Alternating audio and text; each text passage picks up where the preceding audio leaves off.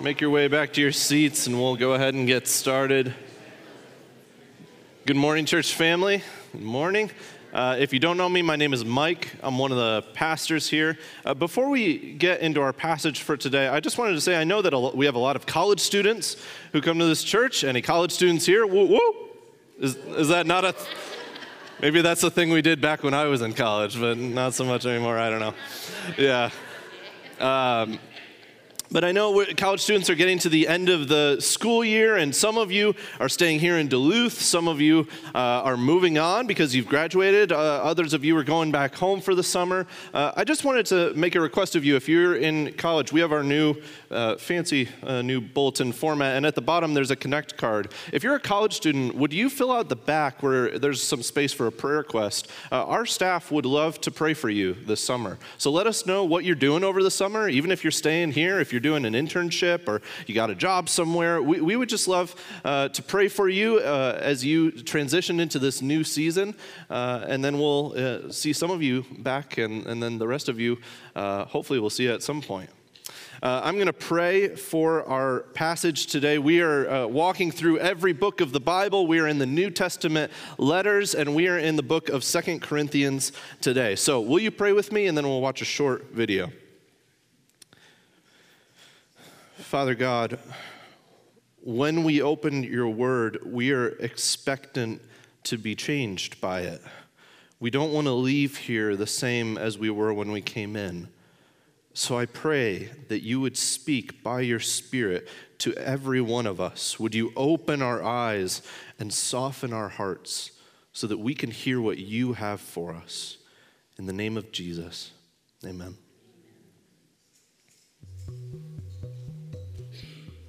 The book of 2 Corinthians was written by the Apostle Paul between 55 and 57 AD.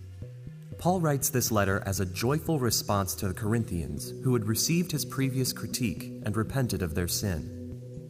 This letter marks the church's reconciliation and assurance of Paul's love for them despite their past conflict. The conflict Paul is referencing began when high-status, charismatic leaders disregarded Paul's leadership because of his poverty and lack of influence as a public speaker. The Corinthians were persuaded by these opinions and demanded proof of Paul's qualifications to lead the church. Paul steps back to diagnose the root of the problem. The church chose to value worldly measures of success over God's true measure of success, servant-hearted devotion to Jesus. A leader's job is not to be flashy or impressive, but to humbly point to Jesus. In fact, Paul brags about his weaknesses because through them, the love and glory of God is revealed to the world. Paul goes on to reshape the Corinthians' idea of status and glory through the person of Jesus, who came to mankind as a servant, becoming exalted through his sacrifice on the cross. With this foundation of sacrificial generosity, Paul encourages the church to be generous not just with their wealth, but in giving their whole lives to the service of Jesus.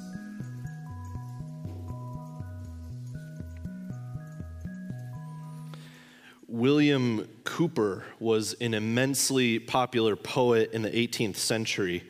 And even though you've probably never heard of him, you might know some of the hymns that he wrote. He's most famous for God Moves in a Mysterious Way, and There Is a Fountain Filled with Blood. Cowper was a Christian, but he had a lifelong battle with paralyzing depression. We're talking about the sort of mental breakdowns that would make him stare out the window for weeks at a time. He tried 3 different ways to commit suicide.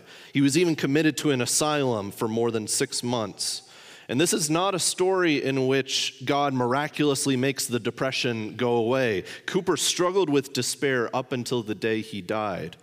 During certain seasons of his life, he was full of joy and peace with God, but at other times, he was fighting demons in the darkness and clinging to God in desperation. When he described these fits of depression, Cowper wrote, "I was struck with such a dejection of spirits as none but they who have felt the same can have the least conception of. Day and night I was upon the rack, lying down in horror and rising up in despair." Maybe some of you know what that feels like.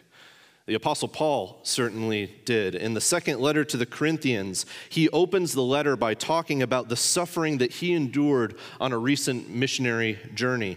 He said, "We think you ought to know, brothers and sisters, about the trouble we went through in the province of Asia. We were crushed and overwhelmed beyond our ability to endure, and we thought we would never live through it. In fact, we expected to die." I just want you to sit with that for a moment. Paul, one of the most influential and important Christians in the history of the church, felt this way: overwhelmed, oppressed, exhausted, discouraged, depleted, demoralized, drowning, dying. And some of you may be feeling that way this morning. You're going through some of the hardest experiences of your life right now, and it feels like you're living day by day, hour by hour. Others of you have been there in the past. You remember what that's like, but somehow you made it through. Or perhaps you've never experienced that level of suffering, and yet all of us have difficult things in our lives, afflictions of varying degrees and kinds, losing your job, hating your job but not being able to find anything better, tense family relationships, difficulty in conceiving, in pregnancy, in giving birth, in raising kids, debt and addiction, disability, chronic pain, loneliness, sudden loss, rejection in dating, conflict in your marriage. If we were to go around the room and have every single person share about the difficult things in their lives, we'd be here till next Sunday morning. So what do we do with all of this pain? How do we put one foot in front of the other when we feel like we are nothing but a puddle of emotions? Where do we find comfort when life goes dark? The letter of 2 Corinthians was written to a church, as the video said, that had some misunderstandings about suffering. There were false teachers who came into the church, and they taught that Paul, who had planted the church, wasn't worth their attention because he wasn't all that impressive of a teacher. He wasn't a charismatic, attractive sort of leader. In fact, he was weak. He was ordinary. He was often thrown into prison. But Paul opens this letter not by hiding his weaknesses, but by highlighting them. He sets himself as an example and as a model of suffering for the Corinthians. And in the passage we're going to study today, he draws out the lessons he's learned. So what we're doing this morning is we're sitting down with an older saint who's been through some stuff. We're saying, teach us. How do we do what you do? How do we endure? How do we get past? Or where do we go when we're in this season of suffering? Specifically, he wants to teach us some practical and encouraging truths about the comfort of God. So the main question of this passage in 2 Corinthians chapter 1 is this: how does God comfort us in suffering? How does God comfort us? And Paul gives three answers. First, God comforts us through the gospel. Second, through the church. And finally, through resurrection. So we're just going to walk through this passage and take those one at a time. If you have a Bible or you can find one under the seat, turn to 2 Corinthians chapter 1. I'll also have it up on the screen. I am reading and preaching this morning from the New Living Translation, which is a different translation than the one under the seats. I just find that the New Living for this passage makes it very clear what Paul is saying. So follow along either on the screen or on your own. We're starting in verse 3 of 2 Corinthians chapter 1. All praise to God, the Father of our Lord Jesus Christ. God is our merciful Father and the source of all comfort. He comforts us in all our troubles so that we can comfort others. When they are troubled, we will be able to give them the same comfort God has given us. For the more we suffer for Christ, the more God will shower us with his comfort through Christ. Even when we are weighed down with troubles, it is for your comfort and salvation. For when we ourselves are comforted, we will certainly comfort you. Then you can patiently endure the same things we suffer. We are confident that as you share in our sufferings, you will also share in the comfort God gives us. We think you ought to know, dear brothers and sisters, about the trouble we went through in the province of Asia. We were crushed and overwhelmed beyond our ability to endure, and we thought that we would never live through it. In fact, we expected to die. But as a result, we stopped relying on ourselves and learned to rely only on God who raises the dead. And he did rescue us from mortal danger, and he will rescue us again. We have placed our confidence in him, and he will continue to rescue us. And you are helping us by praying for us. Then many people will give thanks because God has graciously answered so many prayers for our safety. How does God comfort us in suffering? First, God comforts us through the gospel. Paul begins by praising and worshiping God, and he gives God 3 titles. First, he calls him the Father of our Lord Jesus Christ. Second, the merciful Father. And 3, the source of all comfort. And those 3 titles teach us a lot about the character of the God we worship. We pray to God as our Father in the way that Jesus taught us, because he is the same Father who existed with Jesus in eternity past. He's the same Father who sent his Son to rescue us because of his great love. He is the same Father who spoke words of blessing over Jesus as his beloved Son in whom he is well pleased. He is the same Father who poured out his wrath on Jesus so that anyone who believes in him would be saved by his perfect sacrifice. And he is the same Father who raised Jesus from the dead. So comfort begins here. You are not alone in this world. Your life is not meaningless and random. You were created by a good Father who loves you as he loves Jesus. What's more, he's a merciful Father. He's a God who gives grace towards those who don't deserve it. He is a God who is slow to anger towards the wicked, but longs for them to repent. He is a God who is filled with compassion. As the psalmist says, when the righteous cry for help, the Lord hears and delivers them out of all their troubles. The Lord is near to the brokenhearted and saves the crushed in spirit. Sometimes when we are suffering, we feel like that's the point at which God is most distant. But if God is a merciful Father, we know it's the opposite. He runs to the broken people. He runs to the messy people. He runs to the sinners. He comes near to you. And of course, if you put those together, he is the source of all comfort. Now, when we're suffering, each of us finds comfort and relief from temporary things. Things like supportive friends and family, a kind word, a warm hug, a relaxing bath, a good meal, a walk in nature, your favorite book or movie. These are not bad things. These are good things, and they do give comfort. Do you remember the fad around Snuggies? The blanket with sleeves? Greatest innovation ever. Just brilliant invention. These are all good things. But Paul is pointing out that they all come from the same source. Any comfort that you find in this world has one place that it comes from. God is the source of all Snuggies.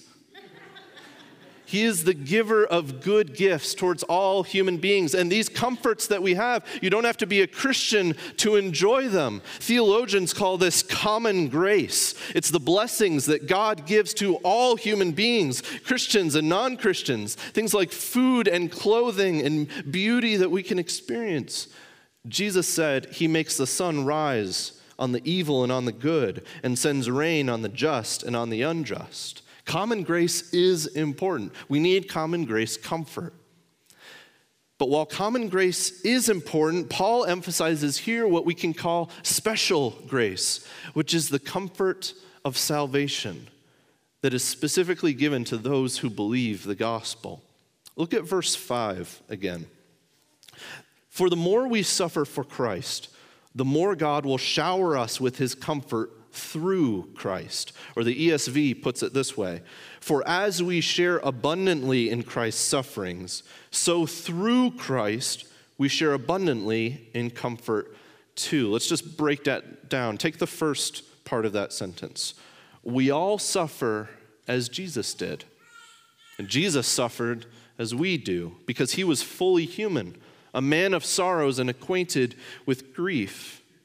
And yet, the second part of that sentence, we can all experience abundant and lavish comfort. How? Through Christ. That's the key phrase. But what does that mean? What sort of comfort do we receive through Christ?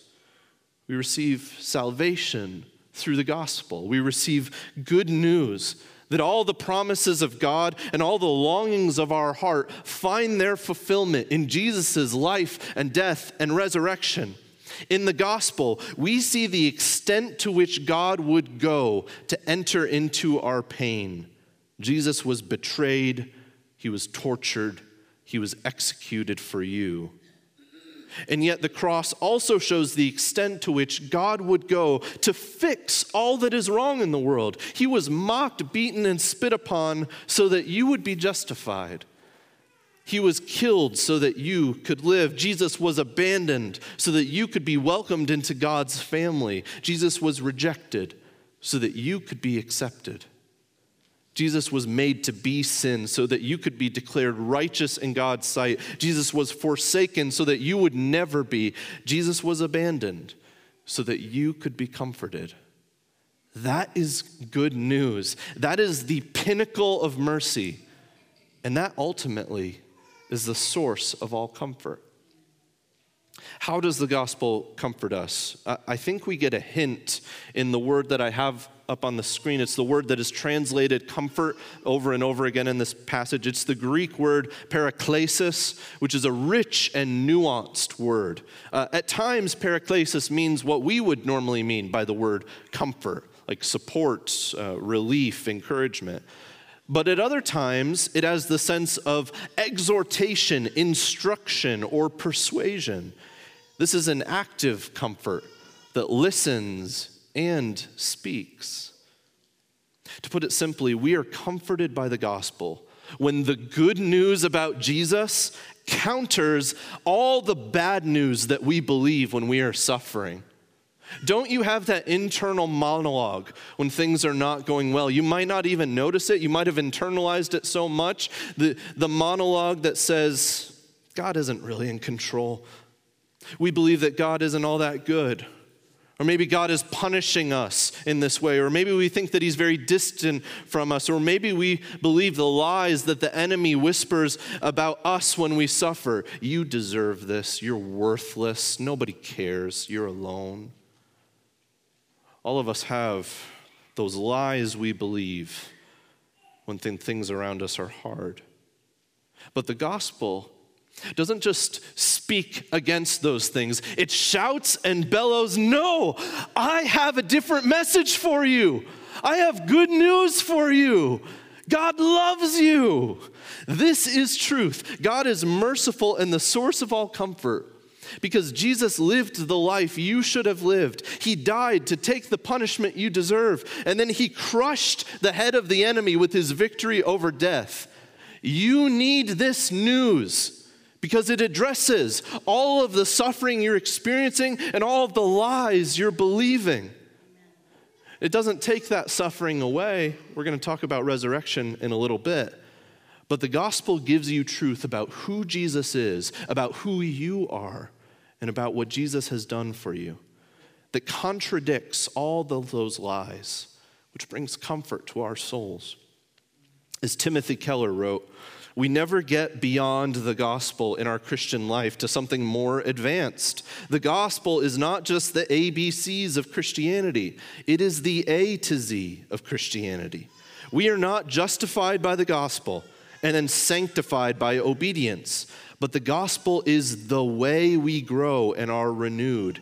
It is the solution to each problem, the key to each closed door, the power through every barrier. So the key to continual and deeper spiritual renewal and revival is the continual rediscovery of the gospel. What this looks like, you're going through a really difficult time. You have one of those days when from the moment you wake up to the moment you go asleep, you feel oppressed.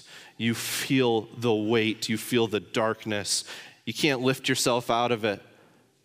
Pause for a moment and ask, what am I believing in this moment? What are the whispers in my head about who I am, about this world, about God himself? Maybe even write them down, just getting them on paper. Say, oh, really, I didn't realize it, but I am believing this. And then pray, Lord, show me how the gospel, how the good news about Jesus' life, death, and resurrection contradicts those lies. Whether you are a mature Christian, a new Christian, or not a Christian at all, when you are in a season of suffering, your ultimate comfort and meaning and purpose will come from discovering and rediscovering the good news of the gospel. So, God comforts us in suffering through the gospel. He also comforts us through one another, through the church. This is where Paul goes next in verse 4. Look at it with me. He comforts us in all our troubles so that we can comfort others. When they are troubled, we will be able to give them the same comfort that God has given us. And then in verse 6, even when we are weighed down with troubles, it is for your comfort and salvation.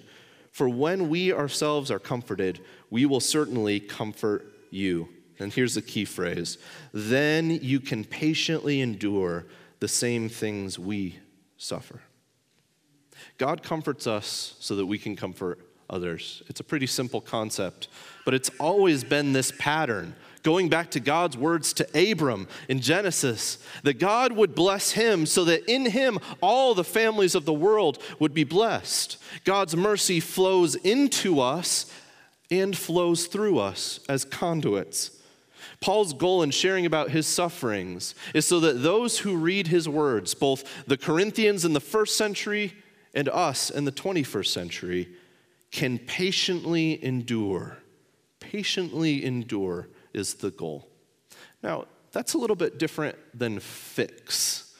How many of us have heard about somebody's problems on Sunday morning or in city group, and your automatic reaction is to jump in and say, hey, have you tried this? Wait, I can help you. Now, I know that impulse comes from a good place, but I think it misses the point of community. Yes, we are called to care for each other. Yes, you have practical ways that we can help each other. We need to do that. We need to counsel each other. We need to support each other when trials or troubles come our way. But Paul says that all of that, the reason for community, or at least one good reason, is so that we would learn endurance, resilience, perseverance. It's not something you can learn alone. You need other people to help you. Community gives comfort, but it can't provide ultimate comfort. The goal isn't to be the Savior. The goal is to point to the Savior, the God of all comfort. The author of Hebrews put it this way. He said, let us hold fast the confession of our hope without wavering, for he who promised is faithful. And let us consider how to stir one another to love and good works, not neglecting to meet together, as is the habit of some, but encouraging one another, and all the more as you see the day drawing near. I don't run, like ever, if I can avoid it. But I have a friend who likes to run marathons. He is still my friend, even though he runs marathons. And he told me that when he runs a race, he thinks about where he wants his friends and family to be, and usually it's later in the race, or if he's run this race before, he knows it's on a particular hill, or it's at mile 18, because apparently there's something magical about mile 18 that makes it really, really hard, which makes sense. As the race goes on, you're tired, you need your support, not so much early in the game, but you need it late in the game. When you're at mile 18 and you see your community there to give you support, it keeps you the strength to keep going. And that's what the church does for us. Community spurs us on so that we learn endurance. The people who are on the sidelines of the race, they can't run the race for you, but they can help you keep going. That's why we need each other. Or to use another metaphor, the church is not a country club for elites. The church is not a university for acquiring knowledge. The church is not a theater for performance. The church is not a business for making money. The church is a hospital for broken and sinful people who need healing from the great physician. But unlike normal hospitals, the patients are also nurses here. We receive treatment and we treat others. We wear a hospital gown and we wear scrubs. And even the sickest one among us has insight and wisdom and encouragement for us. No one is ever only a patient in the church, and no one is ever only a nurse, including the person who's preaching to you right now. We need each other.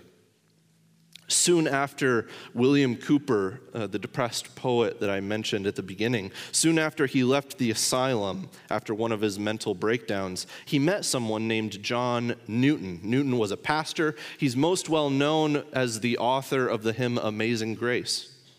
Newton saw Cooper's bent toward melancholy, and he visited him often. They would take long walks together and talk about God and life. It's one of the great sort of Christian friendships in history. Pretty soon, they were collaborating on a book of hymns for their church. And Cooper said this, "A sincere or more affectionate friend no man ever had." May we all find comfort like that in the church.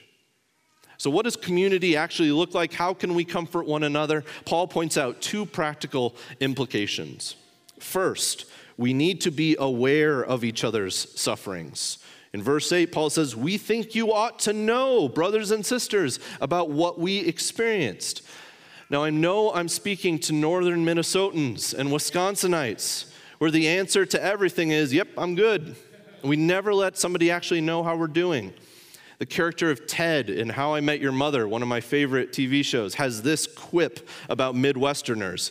He says, "When life gives us pain, we take that pain and we push it down. And if that pain starts to come up again, we push some more pain down on top of it." Why confront something if we can avoid it, right? Yeah. And as funny as that cliche is, it is actually really insidious to the life of the church. The parading, the mask wearing, the keeping up of appearances, over time, that can lead to the unspoken cultural expectation that when you show up on Sunday morning, you show up with your life put together. That is tragic. That is not what Christian community is supposed to be. Community requires what Paul did, abandoning the pretense and games and desire to impress and living simply as we are. It's so refreshing to live simply as you are, suffering and sin and warts and all.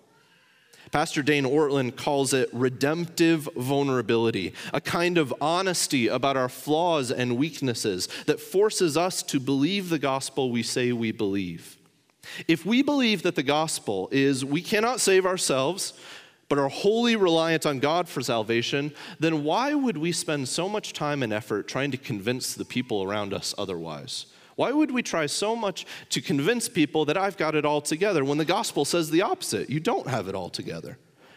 So you know that Mike is a sinner saved by grace. I know that you're sinners saved by grace. We are in this together. And grace-based honesty should lead us to look to the gospel more and more. Now, of course, this doesn't mean that you are raw and vulnerable with every single person you meet. There are places like City Group and DNA Group where it's appropriate to share more details. I tell people in our City Group when we're going around and talking about our lives and sharing prayer requests, it's okay if you just say, "I'm having a really difficult day today," or something like that, so long as you have somebody in the church, somebody in your life who knows the details. There has to be somebody, and you need to know somebody else's details too. These are reciprocal vulnerability relationships. Just as a basic principle among all of us, can we make this agreement? If you're not fine, don't say that you're fine. Redemptive vulnerability means honesty. We need to be aware of each other's sufferings so that we can comfort one another. And comfort might come from an unexpected place. Have you ever had that experience? Somebody asks you how you're doing, and you pause for a moment and you say, "You know what, I'm not doing so well." And you open yourself up in that moment, and then unexpectedly the person you're talking to says exactly the right thing that you need in that moment. And you didn't expect that going into that conversation. Now, sometimes it works the other way, and they say something that's not very helpful. You get that too, because community is messy. but open yourself up to that possibility. So, first, we need to know each other's suffering. Second, we need to pray for each other. Now, I know that that's a given in a Christian context. On the Christian, how can I help bingo card, praying for each other is like the free space, you know?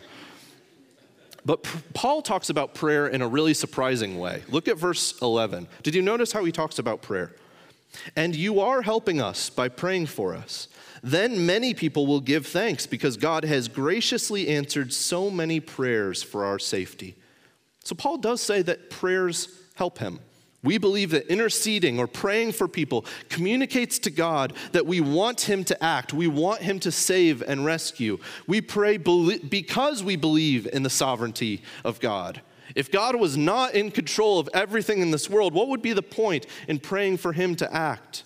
But if God is in control of all things, then I can go to him confidently in prayer and ask for him to act. And what's more, because I know God is good and in control, if the prayers are not answered in a way that I expect, then I can still trust that he is good and that he has something better. So prayer does help each other, but Paul also says that prayer leads to thanksgiving. God graciously answers many of our prayers, many more than we realize. And it should increase our faith whenever we see those prayers answered. So to put it another way, we should share prayer requests with one another. And we should follow up and celebrate every time we see one of those requests answered.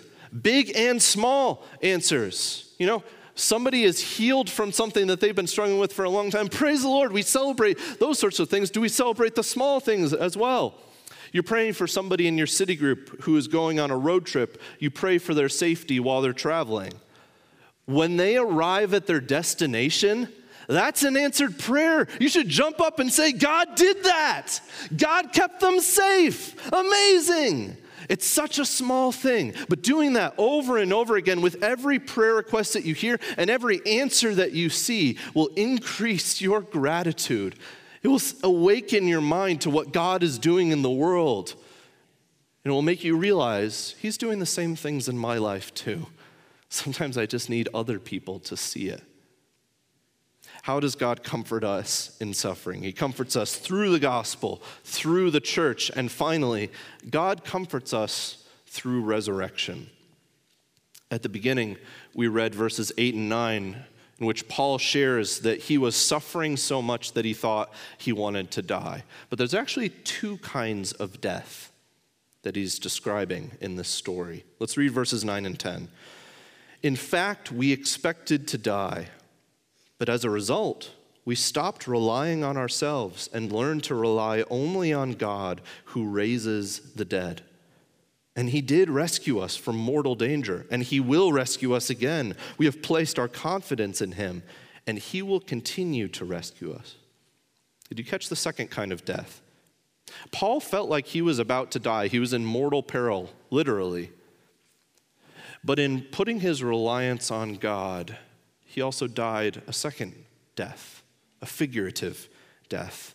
He had to learn how to die to himself, die to his self-reliance, die to his confidence in his own strength, and he needed to be resurrected by putting his trust in the God who raises the dead. The suffering that Paul experienced killed him.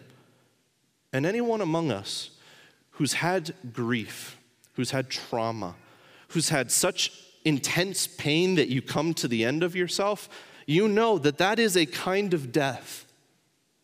But Christians are resurrection people.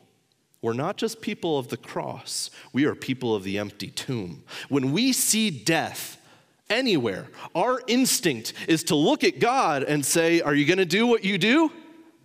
Because God is the God of the living. He has the power to break open the tomb. Jesus taught his disciples, if anyone would come after me, let him deny himself and take up his cross and follow me. For whoever would save his life will lose it. But whoever loses his life for my sake and the gospel's will save it. He's not just talking about martyrdom there. He's talking about a martyrdom of your heart, a martyrdom of the self. Paul put it this way in the letter to the Galatians: I have been crucified with Christ. It is no longer I who live, but Christ who lives in me. And the life I now live in the flesh, I live by faith in the Son of God who loved me and gave himself for me. The point is this: suffering has a way of forcing us to give up control, to give up the illusion that we are strong. And that's so hard for us. Because when we surrender, we're not sure there's going to be anything on the other side of that. But when we surrender, Jesus promises that we will find new life. Death to self is not optional for Christians. It is a way of life submission that leads to eternal life. Paul comes back to this idea at the end of 2 Corinthians. He shares a personal story. He said, once I was given this powerful vision of God. It was like an out-of-body experience that we don't know much about. But soon afterward, he said, God gave me a weakness. Here's what he said. So to keep me from becoming conceited because of the surpassing greatness of the revelations, a thorn was given me in the flesh, a messenger of Satan to harass me, to keep me from becoming conceited. 3 times I pleaded with the Lord about this, that it should leave me. Pause. How many of you are pleading with the Lord right now about something? How many tears have you shed? God keeps count. How many of you are just past the point of crying, you just feel numb? When you plead with God for him to rescue you and all you hear is silence, it feels like death. And it is. It is a death to you being the center of the universe. It is a death to your self-sufficiency and autonomy. It makes you feel small, and that's the point. It's an invitation to a different way of living. Jesus met Paul in the midst of his pleading, and this is what he said. It's the verse we read at the beginning. My grace is sufficient for you, for my power is made perfect in weakness. Therefore, I will boast all the more gladly of my weaknesses, so that the power of Christ may rest upon me. For the sake of Christ, then, I am content with weaknesses, insults, hardships, persecutions, and calamities. For when I'm weak, then I am strong. You don't realize that Jesus is all you need until Jesus is all you have. He is sufficient to comfort you. If we allow it to kill us, suffering has a way of leading us into resurrection. And the way that we know this for certain, the way that we can have confident, sure future hope is to do what we already said, to come back. What is the good news of the gospel? In the gospel, Jesus took all of our weaknesses, all of our hardships, all of our sins. He carried them when we could not. On the cross, the power of God was made perfect in the weakness of God. And it was also that you could receive his grace, his power, his mercy, his comfort. I want to return one more time to the life of William Cowper to tell you this story. When he was in the asylum, and remember, this was an 18th century asylum, so not a nice place. He just happened, sure, by accident or providence, Cowper found a Bible lying on a bench. He wrote this, having found a Bible on the bench in the garden, I opened it to the 11th chapter of John, where Lazarus is raised from the dead. And I saw so much benevolence, mercy, goodness, and sympathy with miserable men in our Savior's conduct that I almost shed tears upon the revelation. And then he flipped and he read from the book of Romans, the same verses in chapter 3 that Pastor Kyle preached on a few weeks ago, and he said this, immediately I received the strength to believe it, and the full beams of the Sun of Righteousness shone upon me. I saw the sufficiency of the atonement he had made, my pardon sealed in his blood, and all the fullness and completeness of his justification. In a moment, I believed, and received the gospel. So what do we do with this passage? Wherever you are at, suffering or not, wherever you are at, belief or none at all, I want you to discover and rediscover the gospel. When you feel overwhelmed by pain and stress and suffering, Jesus knows what that feels like. He suffered all of that. Why did he do it? To give you hope that that's not all there is. He suffered it all so that he could give you new life. Yes, new life when we die, but new life, a taste of it right now, a taste of resurrection right now as the Spirit comforts you and empowers you. And then one day, the day that all of us will face, and it could be today, it could be tomorrow, one day when we face death, literally, when we're about to cross a threshold, a door that we've never crossed before, we know what's on the other side of that door. There is no shadow in our mind what we will see, and that is the face of God welcoming you in, saying, welcome home. As one of our worship songs goes, and I'll close with this, death is just the doorway into resurrection life. And if I join you in your suffering, then I'll join you when you rise. When you return in glory with all the angels and the saints, my heart will still be singing, and my song will be the same. What is it? Christ be magnified. Christ be magnified in your life, in your death, and in your new life. Let's pray. Father God, God of all comfort, Father of mercies, Father of our Lord Jesus Christ, have mercy on us. When we cry and weep, comfort us with good news. Comfort us with one another. Comfort us with resurrection hope. When we are filled with joy and comfort ourselves, help us to see the people around us who need comfort and use us as your conduits. As we go from this place, may we be peacemakers. May we be people filled with mercy and compassion as you are. We pray this in the name of Jesus. Amen. You can stand.